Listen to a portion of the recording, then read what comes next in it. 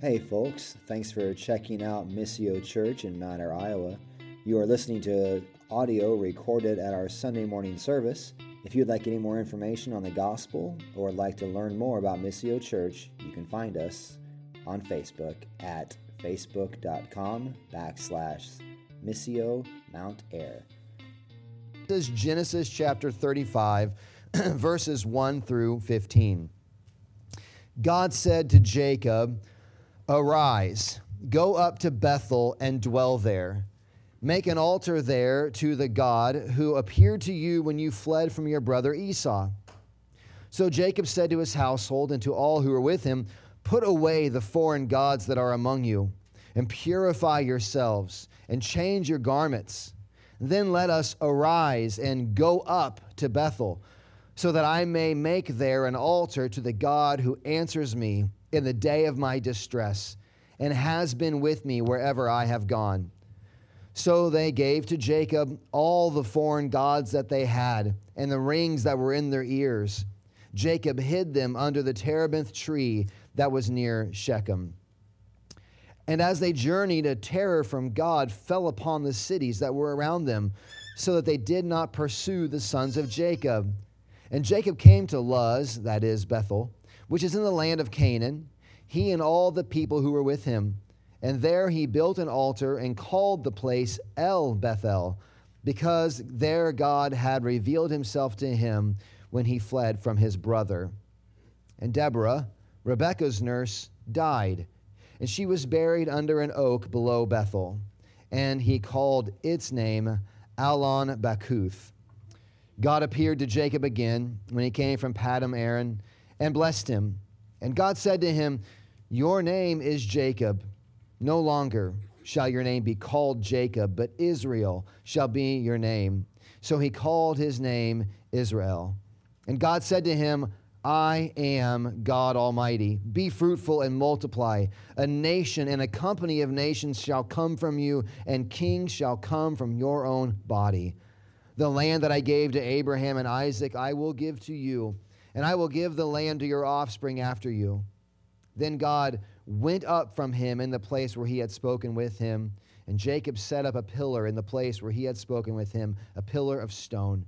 He poured out a drink offering on it and poured oil on it. And so Jacob called the name of the place where God had spoken with him Bethel.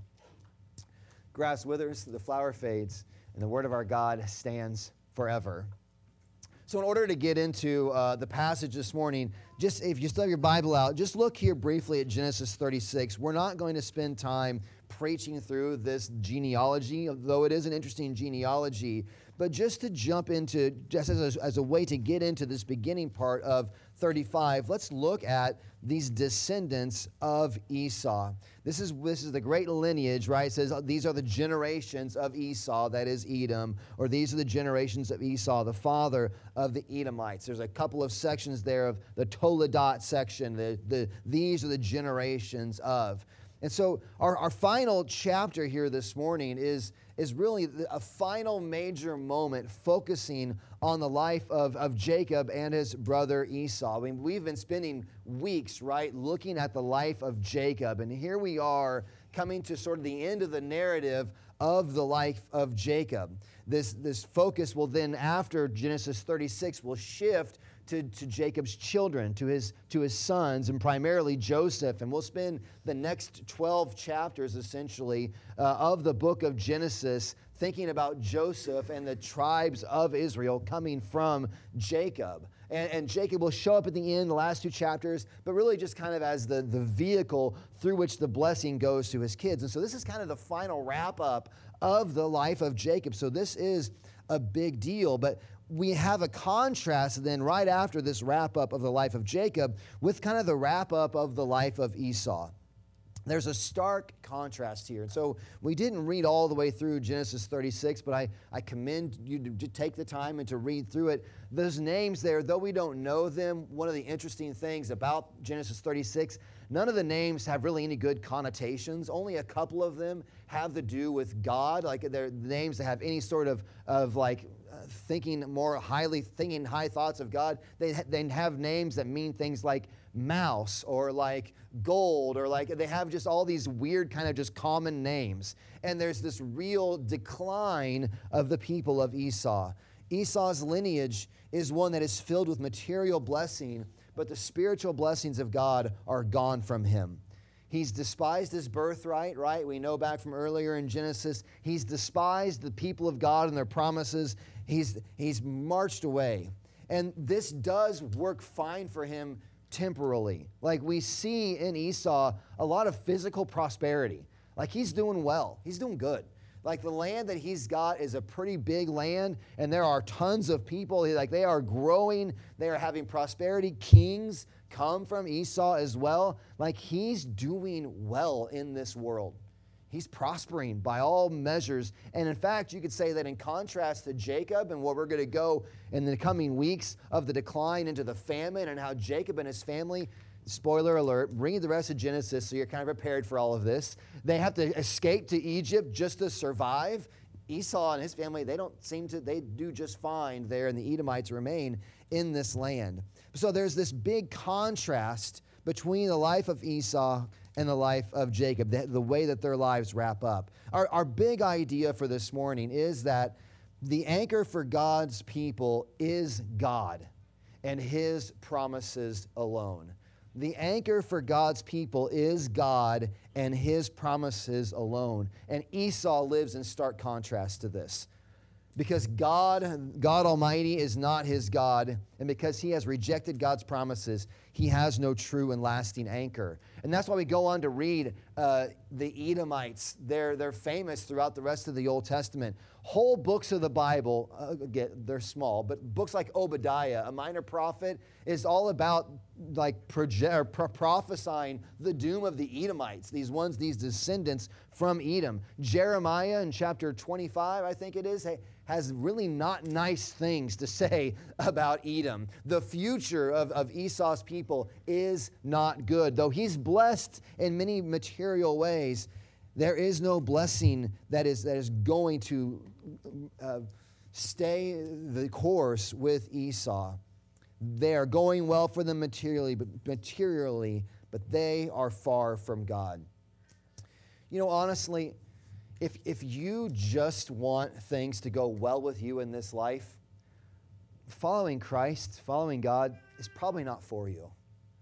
If that's what you really want, is just to have things temporarily in this world to go well for you, following Christ probably is not the way that you should go. If that is what you are after, is just give me the best life I can get now, Christianity is not a faith that you're interested in.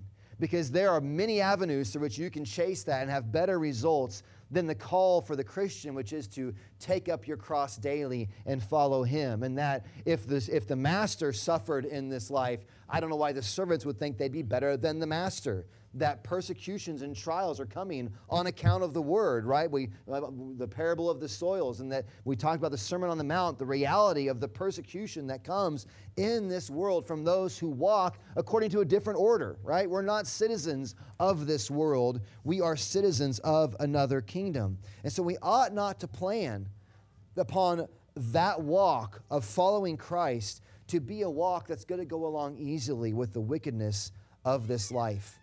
This is what it looks like to march away from God, Esau. He may succeed for a season, but ultimately you will reap the fruit of your rebellion. So that's 36, kind of a summary of it. But in contrast then to Esau and this lineage is Jacob and his people, right? And before we dig into the text we read this morning, look briefly at the difficulties that come to Jacob's life here at the end. We have recorded very quickly 3 deaths and a real just awful event at the end of Jacob's life here. As these are wrapped up, the first death we did read this morning, is the death of Deborah. And this is the first time we get her name, I think. I couldn't find it anywhere else. This is the nurse that when Isaac goes to Laban and sees Rebekah and takes her home, that when this marriage happens between Isaac and the servant is sent. But anyway, you get the idea. When Rebekah is brought to Isaac is with, he sent this nurse, is sent with them. And so this woman, Deborah, has been there with Jacob all along in his life, right there beside his mother. It's obvious, I think, that Rebekah has died at this point. Like when he is sent off, when Jacob runs away from Esau at Rebekah's request, she has now died, but there's this sorrow that comes in this woman who very much was tied up in personality with his mother, like a very dear aunt or something along those lines, who was very close with his mother, part of him growing up. We see this death come into his life, and we see the death of Isaac as well. We see that Esau and Jacob come together, and they bury their father Isaac. And so there's all these deaths happening along the line. But now those are a couple of deaths that really aren't all that surprising. Rachel's dead. She's very old. Rebekah's dead. Deborah is very old. She dies. Isaac, his father, is very old, has died. But there's a couple other deaths that are more heartbreaking for Jacob here. Before we get to the heartbreaking death, though, there's this weird event we also see of Israel while he's living in that land. Verse 27, if you see that in Genesis there, Reuben, his oldest son, goes and lays with Bilhah, his father's concubine, and Israel heard of it. There's a lot going on there that isn't just simply like a moment of passion for his father's concubine that Reuben goes and sleeps with, has sexual interaction with Bilhah, his father's concubine. That's actually an attempt to usurp Jacob's authority. He's trying to say basically, Jacob, get out of the way. Your concubines are now mine, and so I am now basically the head of this household. There's this attempt to actually put Jacob in his place and to throw Jacob aside, and for Reuben to become the primary man of the household, to take over. It is a real attempt to throw his father out of his position of authority. We see the same thing happen, right, with Absalom and David.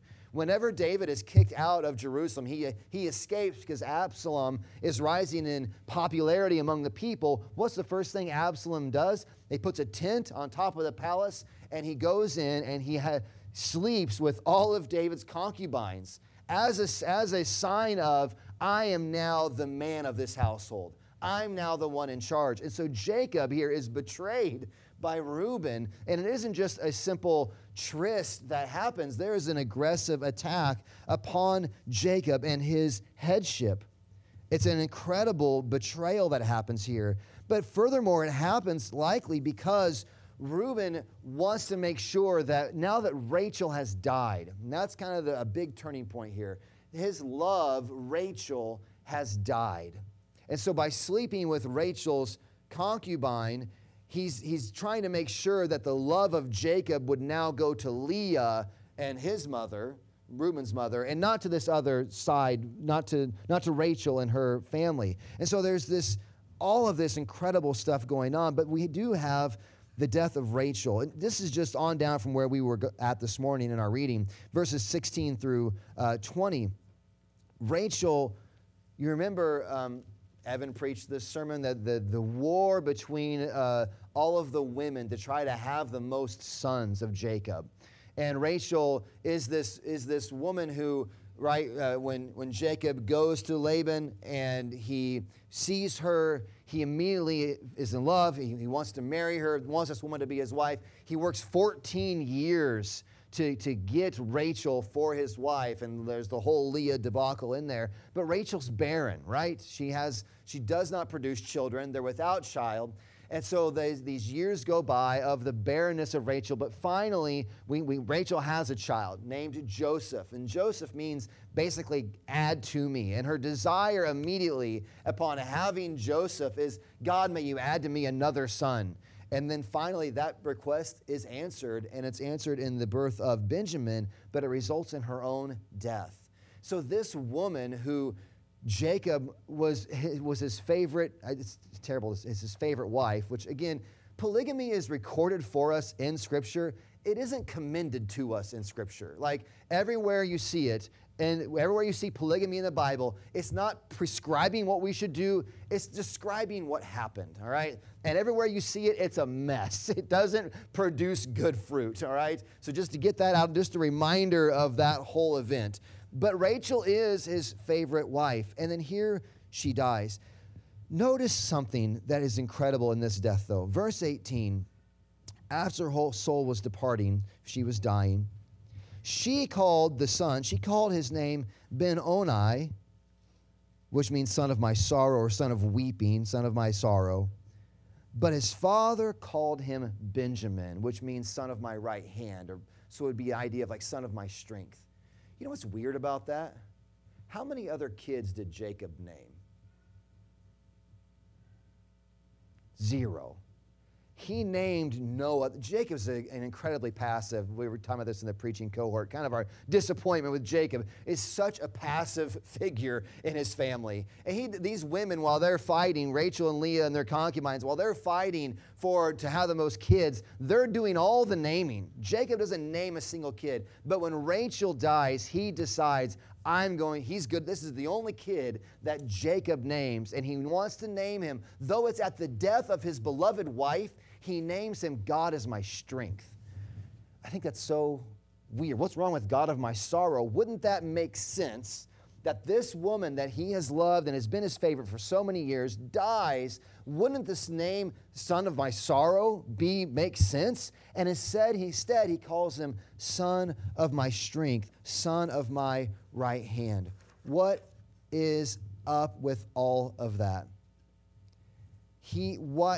What could be producing in the midst of all of this dying, in the midst of all of this difficulty, in the midst of all these things that are going wrong, something big enough in Jacob's life has happened that in the middle of all of these dark things, he's evidently anchored in something big enough that somehow the loss of this beloved wife actually causes him to confess the strength of his God and his trust in his God. Something supremely profound happens that causes Jacob to be able to weather these trials and the future trials that are coming in the rest of the book of Genesis. And this is where I think the beginning of Genesis 35. So now we're to our text. Sorry, that was a long trek, but here we are at our text. This is where Genesis 35 is so huge because of what we see that God does for Jacob, for his people in this text. God is so good. I mean, Jim, we could have, I shouldn't say this because here I am preaching, but we could have stopped when Jim was giving the sermon beforehand where it's like how faithful God is. When you read through the book of Genesis and you're reminded over and over and over again, isn't it amazing how faithful God is to his people?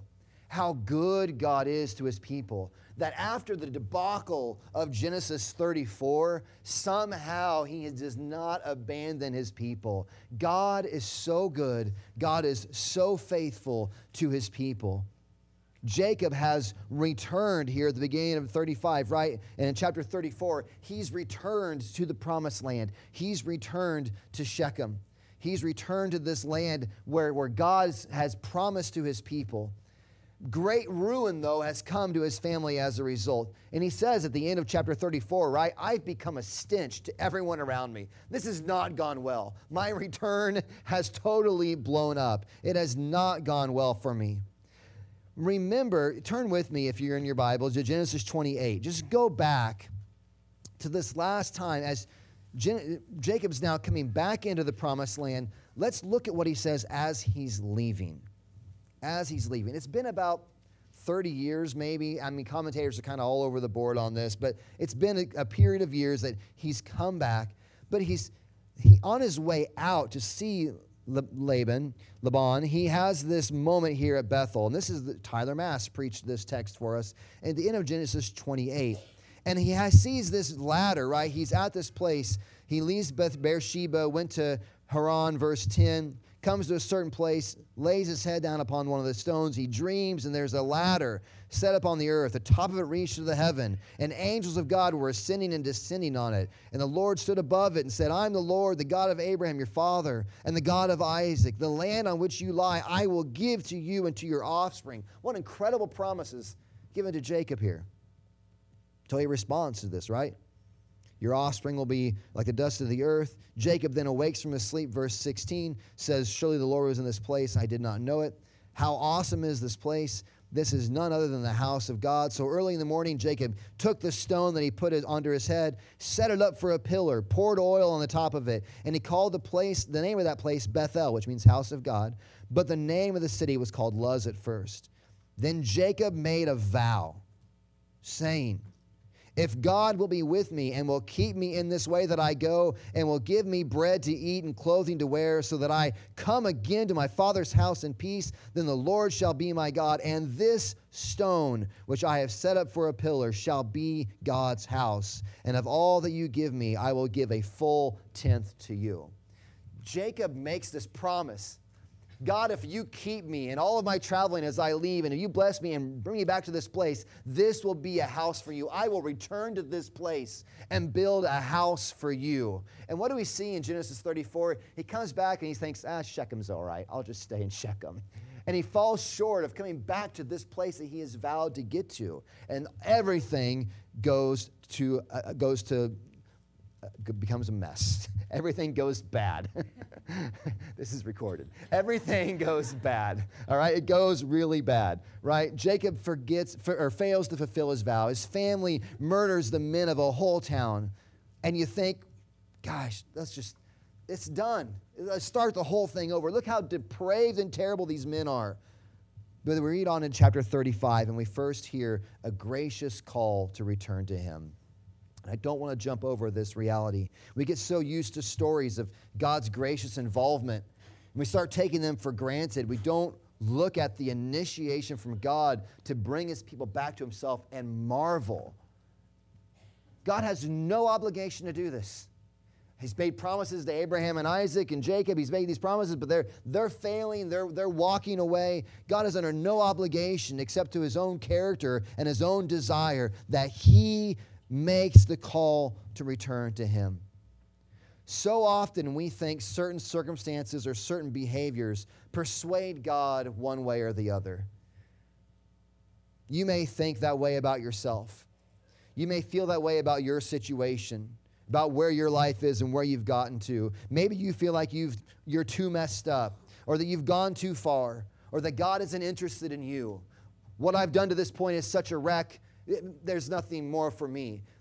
Look at the life of Jacob and his family and the mess that is being produced, and hear God's gracious call to return to him. He says, go up to Bethel. There's a beautiful language there and not only is it geographically higher, but there's this understanding of like, we live our life looking so horizontally at all the things around us and all that's gone on in our past and where we are right now and all the better we think our future can be, that the call of God is to look up to him, to raise our eyes, and to hear the gracious call of God to return to him.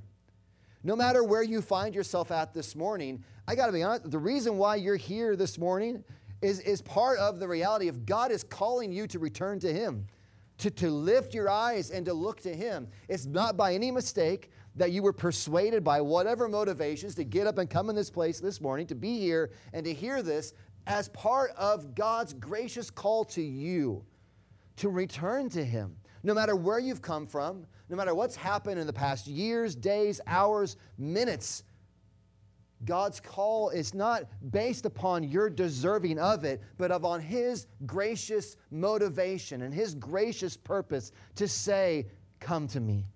Jesus says, come to me, all you who are weary and heavy laden, and I will give you rest. The requirements there for coming to Jesus are weariness and being heavy laden to come to him. God's gracious call to return to him. What an incredible thing this is. Could I suggest to you that your longing for something more and all the longings that we try to fulfill in this world, that they may actually be God's gracious call for you to return to him? And like Samuel, who's hearing the voice of God calling to him over and over again, and he goes to old man Eli and just goes to the world. I think I'm hearing, let me answer. We return again and again and again to the things of this world to try to fulfill our longings, when really it is the longing that God has put in your heart to return to Him, to have gracious fellowship, right standing with Him. So we see a gracious call to return to God. But we also see something important in Jacob's response to this call to return. We see that a return to Christ is a turning away from all else. A return to Christ is a turning away from all else. God will not share His glory with another. To turn to Him is to turn away from all other would-be gods. Jacob gathers up his family. He says, put away the foreign gods that are among you. These might be the gods that Rachel stole. You know, when they escape the house, she gathers these idols and then she sits on them and says, it's my time of the month, I can't get up. And then she hides these idols, household gods, from her father. It could be these foreign gods. It could be foreign gods they've just picked up from the culture around them as they've lived near Shechem and brought all their idols into them. And as they've actually gone and ransacked the city, maybe they've brought all the idols from their culture around them. And they have all these idols, all these false idols. Jacob gathers them up. The earrings thing is not that the earrings are bad, but is that there's, remember the golden calf, that these earrings are sometimes superstitious talismans almost or something. So they're taking these superstitious, lucky whatever, and they're getting rid of all of these things. They're abandoning all securities, all gods, for the one true God. They take these things, they purify themselves, they change their garments, and they bury their idols. The New Testament often speaks of coming to Christ in this way, as turning from idols. 1 Thessalonians chapter 1, verses 9 through 10, Paul, writing to the church at Thessalonica, says that, for they themselves report concerning us the kind of reception we had among you, the church at Thessalonica, and how you turned to God from idols, to serve the living and true God, and to wait for His Son from heaven, whom He raised from the dead, Jesus, who delivers us from the wrath to come. The way that he categorizes the salvation of the Christians in Thessalonica is that they turned from idols to the true and living God. And there's a turning away from idols and to God. 1 John 5:21, I'm always fascinated by this passage. John, in writing of love for neighbor and love for God and all of these things, he wraps up the whole book of 1 John. And by the last verse in chapter 5, he says, little children, keep yourselves from idols. Keep yourselves from idols. And while the idols that Jacob buried were physical objects of worship, idols come in many forms. Tim Keller, in all of his writings, they found this one thing on idolatry that he said that I thought was good. Tim Keller says that an idol is anything more important to you than God. Anything that absorbs your heart and imagination more than God. Anything you seek to give you what only God can give. Anything that is so central and essential to your life that should you lose it, your life would feel hardly worth living. Those things that compete for our loyalty, for our affections, for our attention, those things besides God that truly control our moods, those things are idols. They're competing with God. What are the affirmations that either make your day great or terrible? What circumstance going right makes everything wonderful, and what circumstance then going wrong makes everything terrible? That's an idol of the heart. We have idols of people. We have idols of our own image, wanting people to think well of us. And here's how it works. If you have an idol of self-image, you begin to place the goodness or badness of your day upon other people's thoughts of you.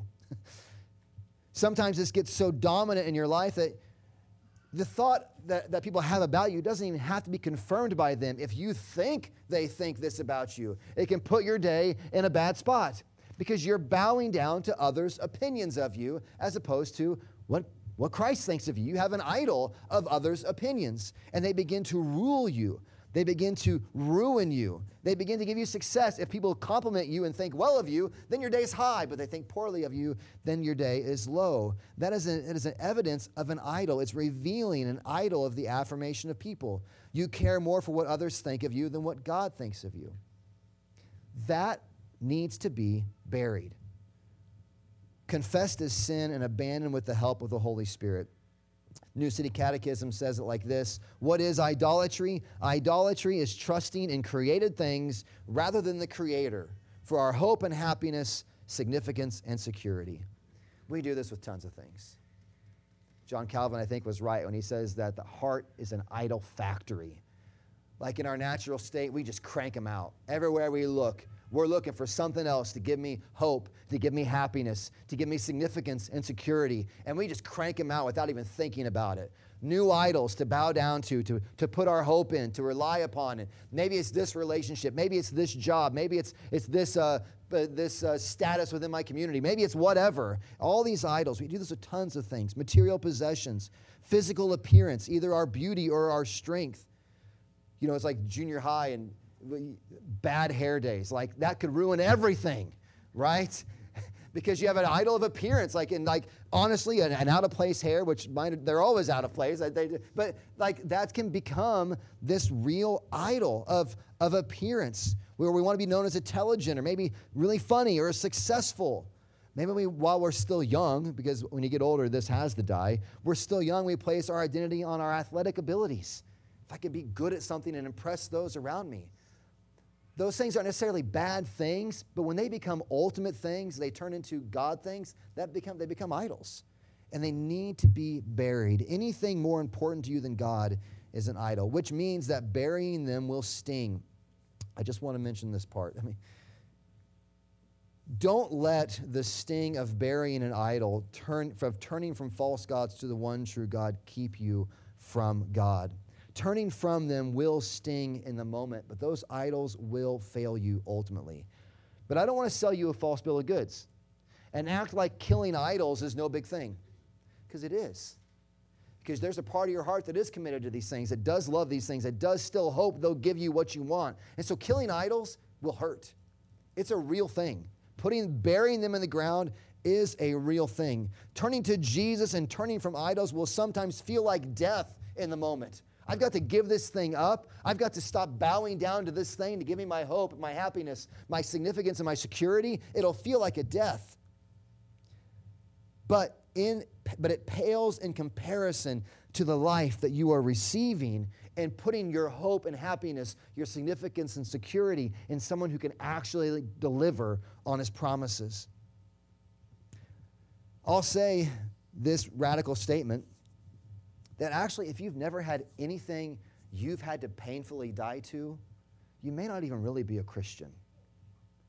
If there's nothing in your life that you've ever had to put to death that competes with God, you ought to seriously think, am I really trusting Christ alone?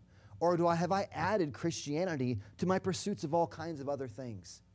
The call to follow God is to turn from all else and to cling to Him alone. Will you do this today? Do you sense God working in your heart, revealing idols of the heart that you might have, of the idols that you might have? Will you bury them today? And I wish I could say this is a one-time event. Like, hey, I buried my idols 25 years ago. I'm good. Unfortunately, that's not the way the wicked, the human heart works. Even the regenerate heart, the old man still is at war within us, resurrecting idols over and over again, needing to put them to death over and over again. It's why the Christian life is one of repentance. Will you turn from idols and trust the living God today? I plead with you, bury your idols. Recognize them.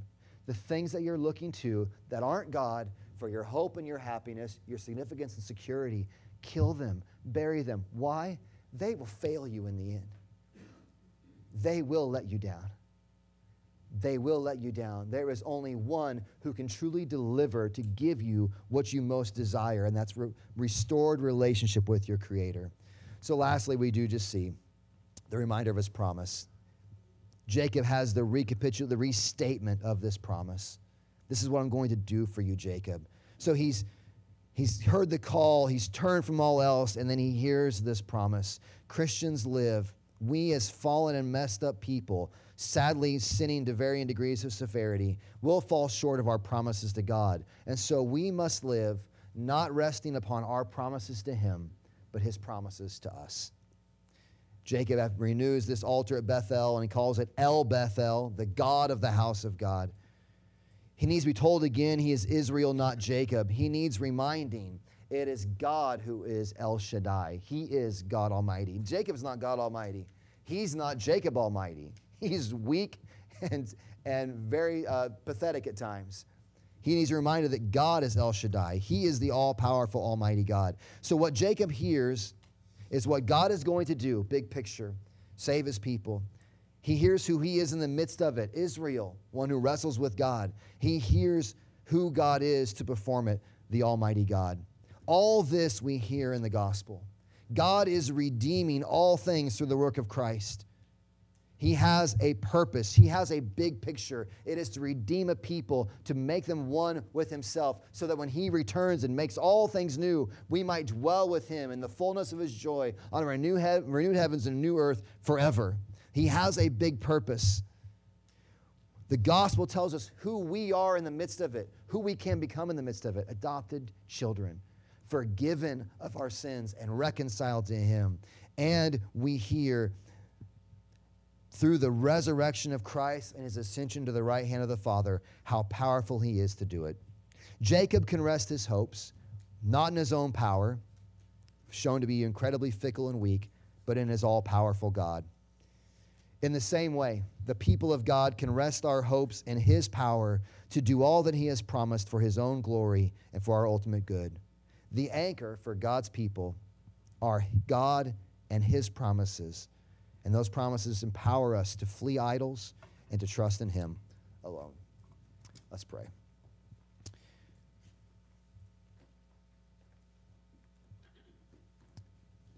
Father, we are in this place this morning. I pray that we're in this place this morning, not as a simple effort to just check off of a long to-do list of things we want to do, but as a sincere effort to turn aside from all things that compete with you. Everything that competes with you loses. And I pray that in this place this morning, as we sing this closing song and as we prayerfully sing it and turn our eyes towards you, God, that you would open our eyes to the idols of our heart that compete with you, that need to lose.